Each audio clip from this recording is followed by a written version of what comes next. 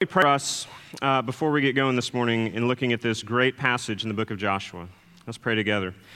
Father, we do thank you for your goodness and kindness to us, not only in what you've done in Christ, but what you have done by sending your Spirit into our hearts and lives and into our midst to continue to proclaim your glories and excellencies. Thank you for your word, that you have not left us to our own devices and our own minds to try to learn about you and figure out who you are, but you have revealed yourself to us. And you have revealed your will for salvation, and you have revealed your will for this world and for our lives and for our holiness, Father. And for that we thank you.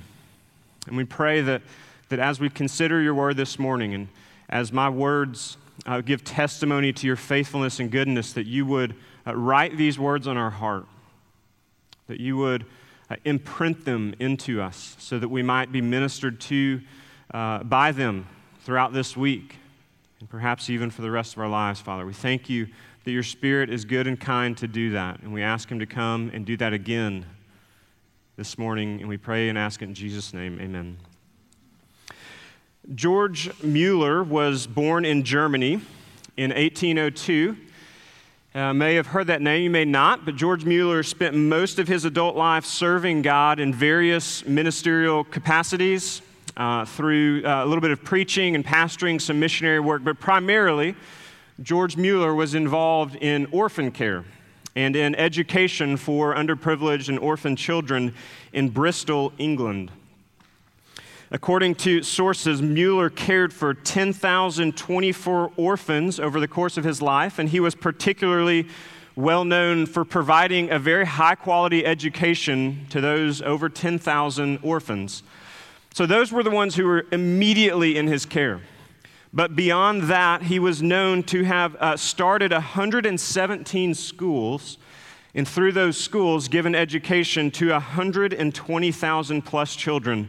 Many of them were orphans in other orphanages. And in 1897, when Mueller was 92, he was interviewed and asked the following question. So you have always found the Lord to be faithful to his promise? And he responded this way, always. He has never failed me. For nearly 70 years, every need in connection with this work has been supplied. The orphans from the first until now have never wanted a meal. Never. Hundreds of times we have commenced the day without having a penny in hand, but our Heavenly Father has sent supplies by the moment they were actually required. There never was a time when there was no wholesome meal. During all these years, I have been enabled to trust in God, in the living God, and in him alone. 1,400,000 pounds monetary have been sent to me in answer to prayer. We have wanted as much as 50,000 pounds in 1 year, and it has all come by the time it has been really needed. That's amazing. Let's close in prayer. Really, I mean, you hear stories like this of the Lord's goodness and his faithfulness and his absolute unwavering provision for his people throughout history.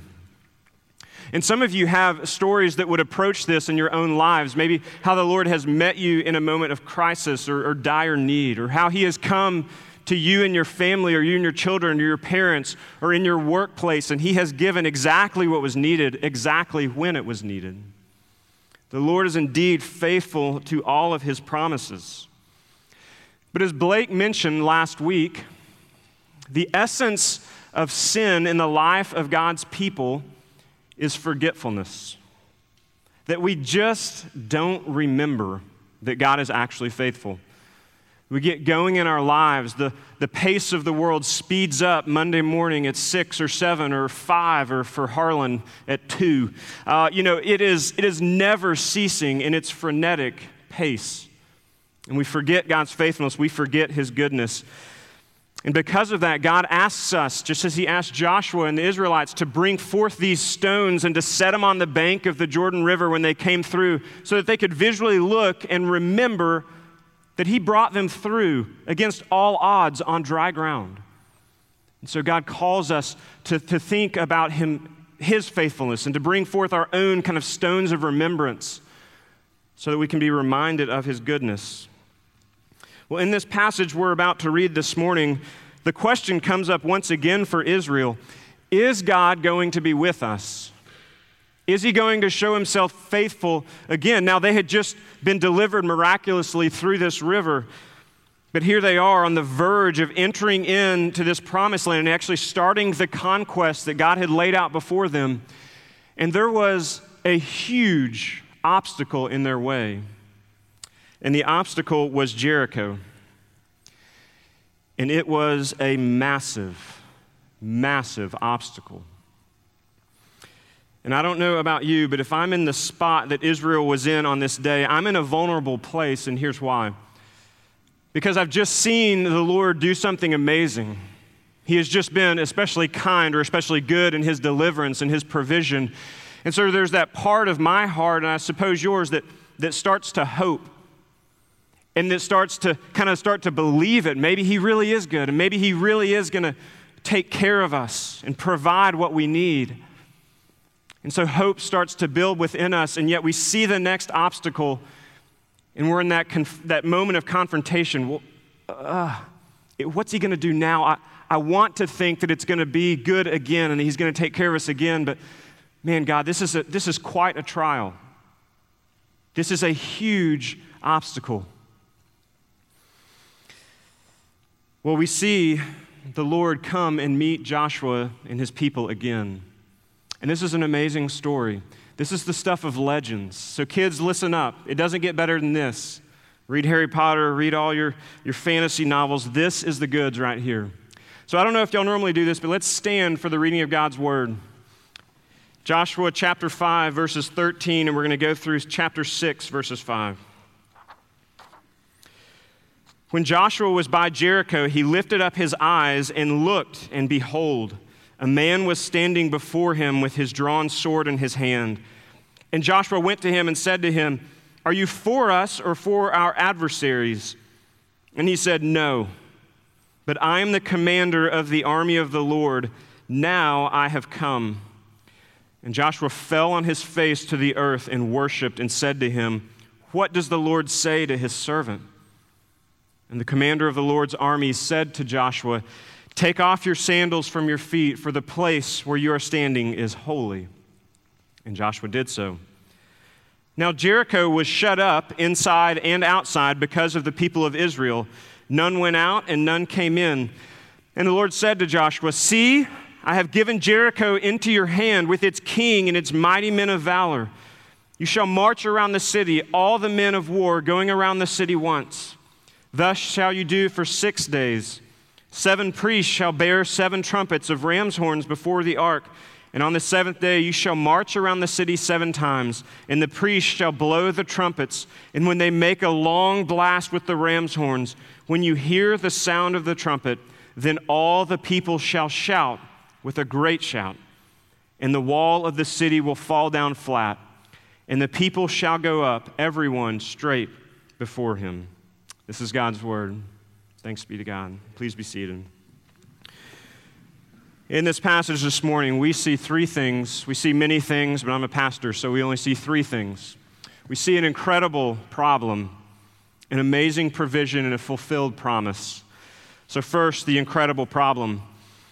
Sometimes we don't know about the next problem that's coming in life. That's kind of the nature of humanity, is we can't see the future. We don't know what's right around the corner. But that was not the case for Israel. When they came across the Jordan, in fact, before they came across the Jordan, they knew what their next problem was. It was Jericho, and it was sitting right on the opposite side. Their problem had a name. And this passage opens with Joshua, Israel's leader, at the very base of Jericho, presumably on some kind of reconnaissance mission. How are we going to do this? How are we going to take this city? And right there we see something about Jericho. We don't learn a ton from this passage, but what we do learn is very descriptive. Look at chapter 6, verse 1, if it's in front of you. If not, listen up. Chapter 6:1 says that Jericho was shut up inside and outside because of the people of Israel, which makes sense. Maybe you were here last week, maybe you weren't, but the nation of Israel by this point was huge. Many people, 1 million plus. And so imagine this, if you were in Jericho, and we'll talk about that in a second, Jericho was sitting up, it was elevated, you would have seen with your own eyes the Jordan River dry up and part, and you would have seen 1 million people following this box, this Ark of the Covenant, through this dry ground. So look, when you have 1 million people coming straight at you, following a box on a parted river on dry ground, you are out of your mind scared. Even in big, mighty Jericho, you are scared. And so chapter 6, verse 1 tells us that the people of Jericho walled it up. They raised the gates. They kind of closed the ramparts. I think that's what that word means. I don't know. They did whatever they do with ramparts. The city was walled in. You couldn't get in and you couldn't get out. Now, that may sound like, well, they're just gonna die. They're gonna be in there and they're not gonna have any food. Well, if you were a big, mighty city like Jericho, you had huge storehouses. And so this was actually a pretty advantageous position for them. And the thinking is that the people who are coming to attack us, they're the nomads. They're the ones whose supplies will only last so long. We're going to be okay. But there was Jericho. It was walled up. No one could get in or get out. The next little bit we learn about Jericho is in chapter 6, verse 5. The Lord tells Joshua that the people of Israel, after he talks about how they will indeed destroy Jericho, he says that you will go up. Now, as I mentioned, Jericho was sitting on a hill. Archaeologists who have worked in ancient Near Eastern places tell us that Jericho, and I actually had a seminary professor who did work in excavation on the city of Jericho, and Jericho sits on what is called a tell. A tell. And a tell was basically a huge hill that itself used to be a city. And when that city was conquered, the conquering army would come and bulldoze it with their horses or people, I don't know. But they would bulldoze the city and they would pile up dirt over it. And so Jericho would have been built on top of that previous city, the conquered city. Now the reasons for that are obvious. That in that age, to have the position of height was a clear military advantage. You could see for miles and miles and miles. But beyond that, when someone came to attack you, you were shooting down at them or throwing stones down at them or whatever it is you were doing it down at them. And if they had to get to you, they had to climb up and they had to come up the walls or up the hill and all of it. So this is a clear advantage for Jericho. And friends, this was an incredible problem for Israel. Jericho was massive.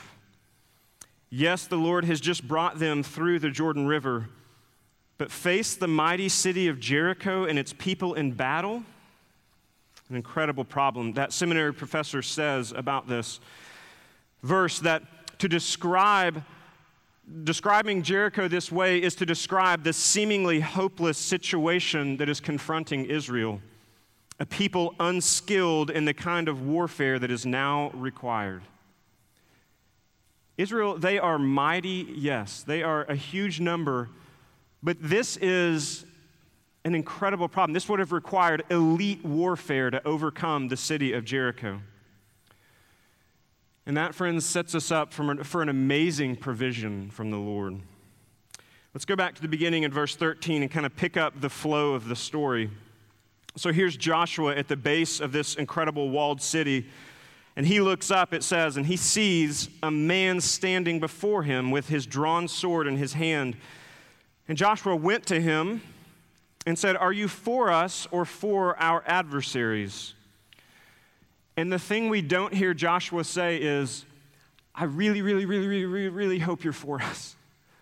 I really hope you're on our side, because if you're for our adversaries, we are done. This reconnaissance mission is going to fail, and I'm going to go back with the worst news ever." So who is this man? Well, this man, as we know from other places in Scripture, actually shows up several other times. In Genesis chapter 18, he shows up with Abraham and Sarah as they're still waiting for God to fulfill his promise to give them an offspring. It says that a man shows up, actually 3 men, it goes on to say, and they show up And they tell Abraham and Sarah, we are going to be with you. We are going to keep our promise to you. This man shows up later in Genesis chapter 32 when Jacob is fleeing Esau and he's at the river. And the man shows up and he wrestles with Jacob, whatever that means. But he touches Jacob and renders him disabled for the rest of his life in his hip. So who is this man? Well, as it turns out, he's not a man at all. He says to Joshua, I am the commander of the army of the Lord. Now I have come. And at this, Joshua falls down to worship him. Joshua understands that this isn't just a man. He is most likely, as scholars say, he is most likely encountering a pre-incarnate vision person of the Son of God, Jesus himself. That's a big fancy word. What does that mean? It means that Jesus is showing up and saying to Joshua, I'm here. It will be okay. Notice how he answers Joshua's question, though. Joshua says, well, are you for us or are you for our adversaries? No. Mic drop. No. And I think that is very instructive for us this morning in how we think about God. Everybody wants God on their side. Everybody wants to believe that God is with them and he's kind of tailor-making himself to our lives and to what we want to happen. It's like when theologians try to argue back and forth. Everyone wants St. Augustine on their team. It's the trump card. You get him and you probably have said something right. Or when you're trying to talk about culture and what's going on around us, you reference David Brooks. If you can get David Brooks on your side, man, what a monster in that world. You're probably right. Or in history, maybe it's Ken Burns or David McCullough. We want the experts on our team, on our side. But this commander of the Lord's army simply says to Joshua, no. And so that's generally applicable to our life, right? But I think that's especially applicable in an election season. Here we go. Various Christian voices try to chime in and write their pieces or lay out their arguments for how God is definitely for this candidate or that candidate, or for this party or this movement or that movement. And God steps into that abyss oftentimes, and whether or not we ever hear it, God is in the middle of that saying, no. No, I'm not going to be co-opted into our agendas and our plans and our political parties and our movements that way. That's just not who I am.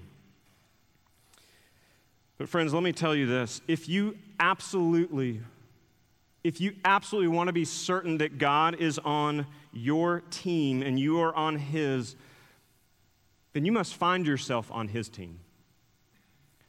God is not going to take our invitation as some sort of person who's going to be manipulated and moved and co-opted.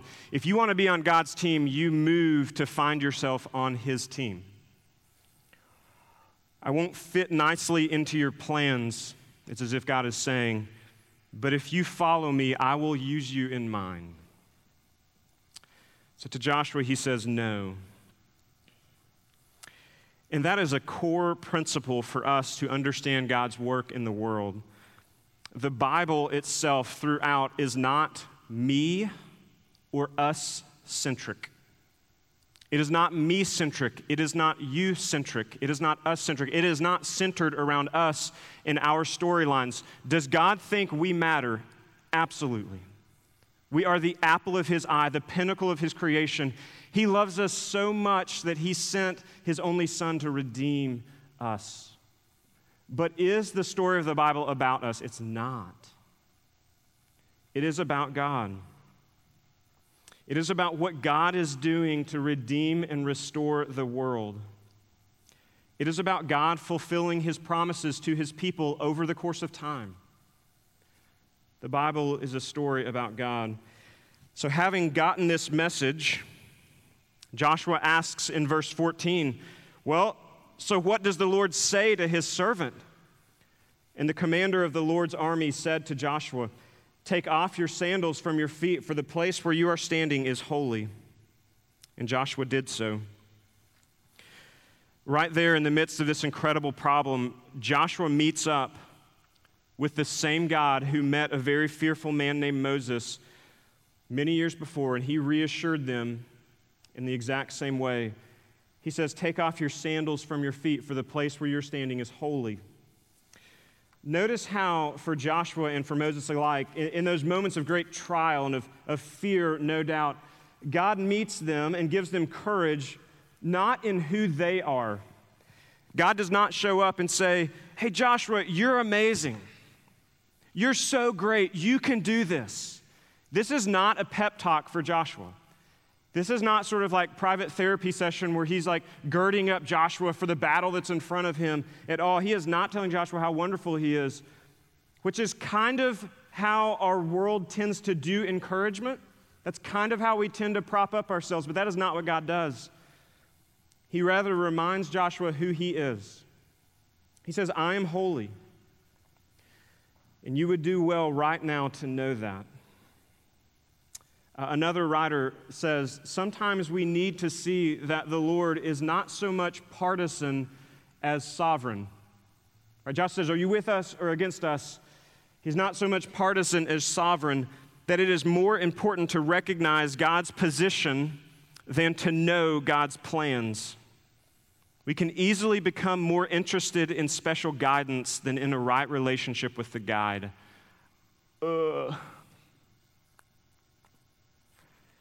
God, will you help me in this moment right now? Will you do exactly what I want you to do for me?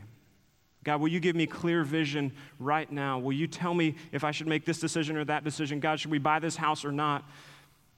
And God says, "I'm holy, and I want you to know me, and I'm going to take care of you, and I'm going to be with you. I'm going to make promises, and I'm going to be faithful to that." But he doesn't always give us this moment-by-moment plan for our lives. I often find myself wanting answers and guidance more than I want the teacher and the guide. How about you? I want to know the way forward more than I want to seek the one who knows all and who sees history in an instantaneous moment. So Joshua meets here with the God of his forefathers here at Jericho. And God shows Joshua that he will indeed fulfill his promise to his forefathers and to all of Israel right there at Jericho. And so we see his promise fulfilled right in their midst. Look at verse 2 in chapter 6. Joshua says, the angel of the Lord says, "See, I have given Jericho into your hand with its king and its mighty men of valor." And he goes on to describe what that victory would look like.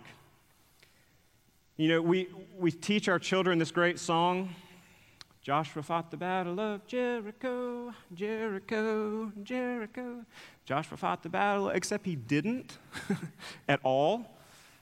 He didn't fight at all. The Lord said, "You will go, and you will get your leaders and your priests and the trumpeters and the ram's hornsmen, and you will march around this city, and I will destroy it, and you will go up, and you will take it." And that's it. Joshua, you are not mighty, but I am. Look, how great would that promise have God been to them in that moment? Look at the promise. "I have given them into your hands." When God says this, he is speaking in completed action. This is the strongest form of a promise that God gives in Scripture. He doesn't say, "I will do this," which is great, and which means he's going to do it. But when he says, "I have given them," he is looking down the corridor of time and saying, this is a done deal. And you would do well to rest in that. Jericho is going to fall, Joshua. I have already given it into your hand. It's a done deal. Wrap it up, send it out the door. Let's go on our way. Joshua's standing there with this laughable battle strategy, though. I think about tattoos when I think about this passage, obviously. And I love tattoos. I think it's great they've made a resurgence. Sorry if you have a problem with that. But I love the creativity and the artistry behind them. Now, to be certain, there are bad tattoos. Really, really bad. Some of them are scary. Some of them are not done well. Some of them are 40 years later. But tattoos usually are some sort of remembrance. This is something to my mother, or to my father, or to children, or this is a scary monster, or something. I was talking with a college student the other day. College students love tattoos.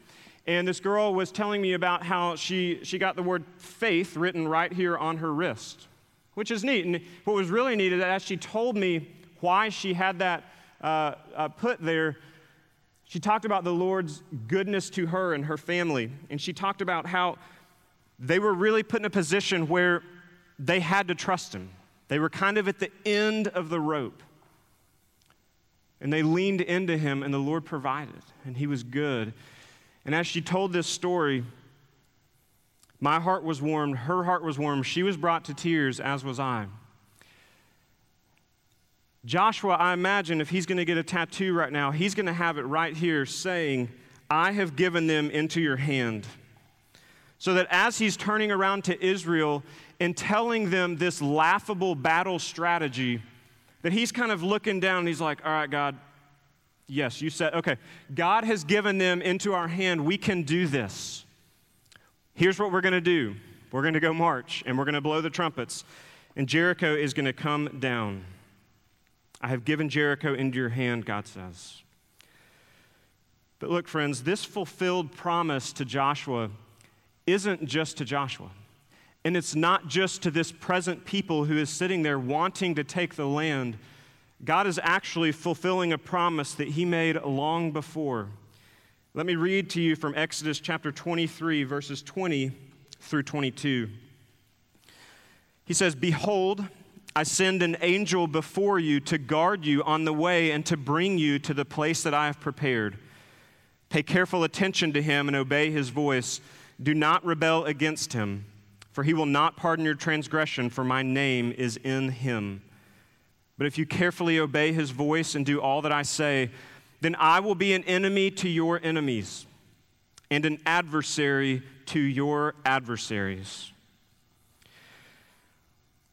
God spoke a fulfilled promise to Joshua on that day.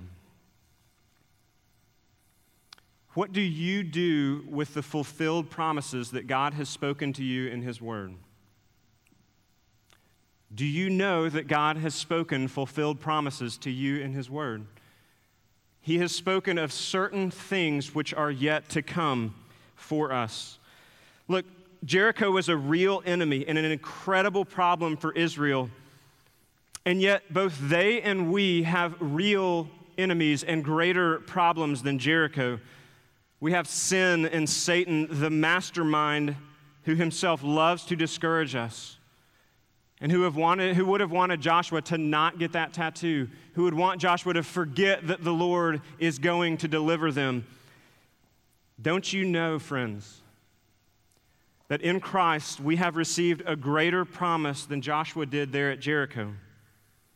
We have received a forever promise. It speaks not just to the end of the battle, but to the end of the war. Israel would go on to have many more enemies, and they would go on to fight many more battles, some of which they would win and some of which they would lose. And that's actually what our lives look like. What I'm standing here today telling you is not that if you trust Jesus and if you believe in him enough, then you will never have more battles and more enemies. That would be a lie. You will. But God is telling them, and he's telling us, and we have this more sure promise that the commander of the Lord's army showed up on another battlefield. And he showed up on that battlefield alone. On the cross, Jesus went and he fought the battle alone. And he died alone. And he went to the tomb, and 3 days later, he rose alone and then went and showed himself to his disciples and said, you are not alone. I am for you. I have just defeated your greatest and the world's greatest enemies of sin and Satan. Friends, you are not alone ever again. Jesus makes this promise to us. I'm for you, I'm with you. Listen to how the Apostle Paul reflects on this in Romans 8. He says, and we know that for those who love God, all things work together for good for those who are called according to his purpose. Listen to verses 29 and 30 that I'm about to read, and listen to the tense the verb tense that all of these promises are in. Listen to this. For those whom he foreknew, past tense, he also predestined, past tense, to be conformed, past tense, to the image of his Son, in order that he might be the firstborn among many brothers. And those whom he predestined, he also called. And those whom he called, he also justified. And those whom he justified, he also glorified. Friends, Paul is reflecting on the massive import of the gospel for us. And he's saying, look, God's plan is sure. From beginning to end, before the foundation of the world, God looked down and he foreknew and he predestined and he called and he justified. And Paul also goes on to say that those whom he justifies, those whom he saves and calls to be his, he will glorify. What he is promising you in the gospel is that one day, someday, the victory of the war is certain. And if you are in him, you win. Glorification is the end. It is the celebration. It is the wedding feast of the Lamb. It is the party that God has invited his people to.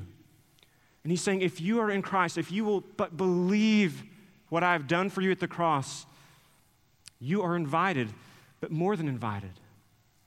You have a seat at the table.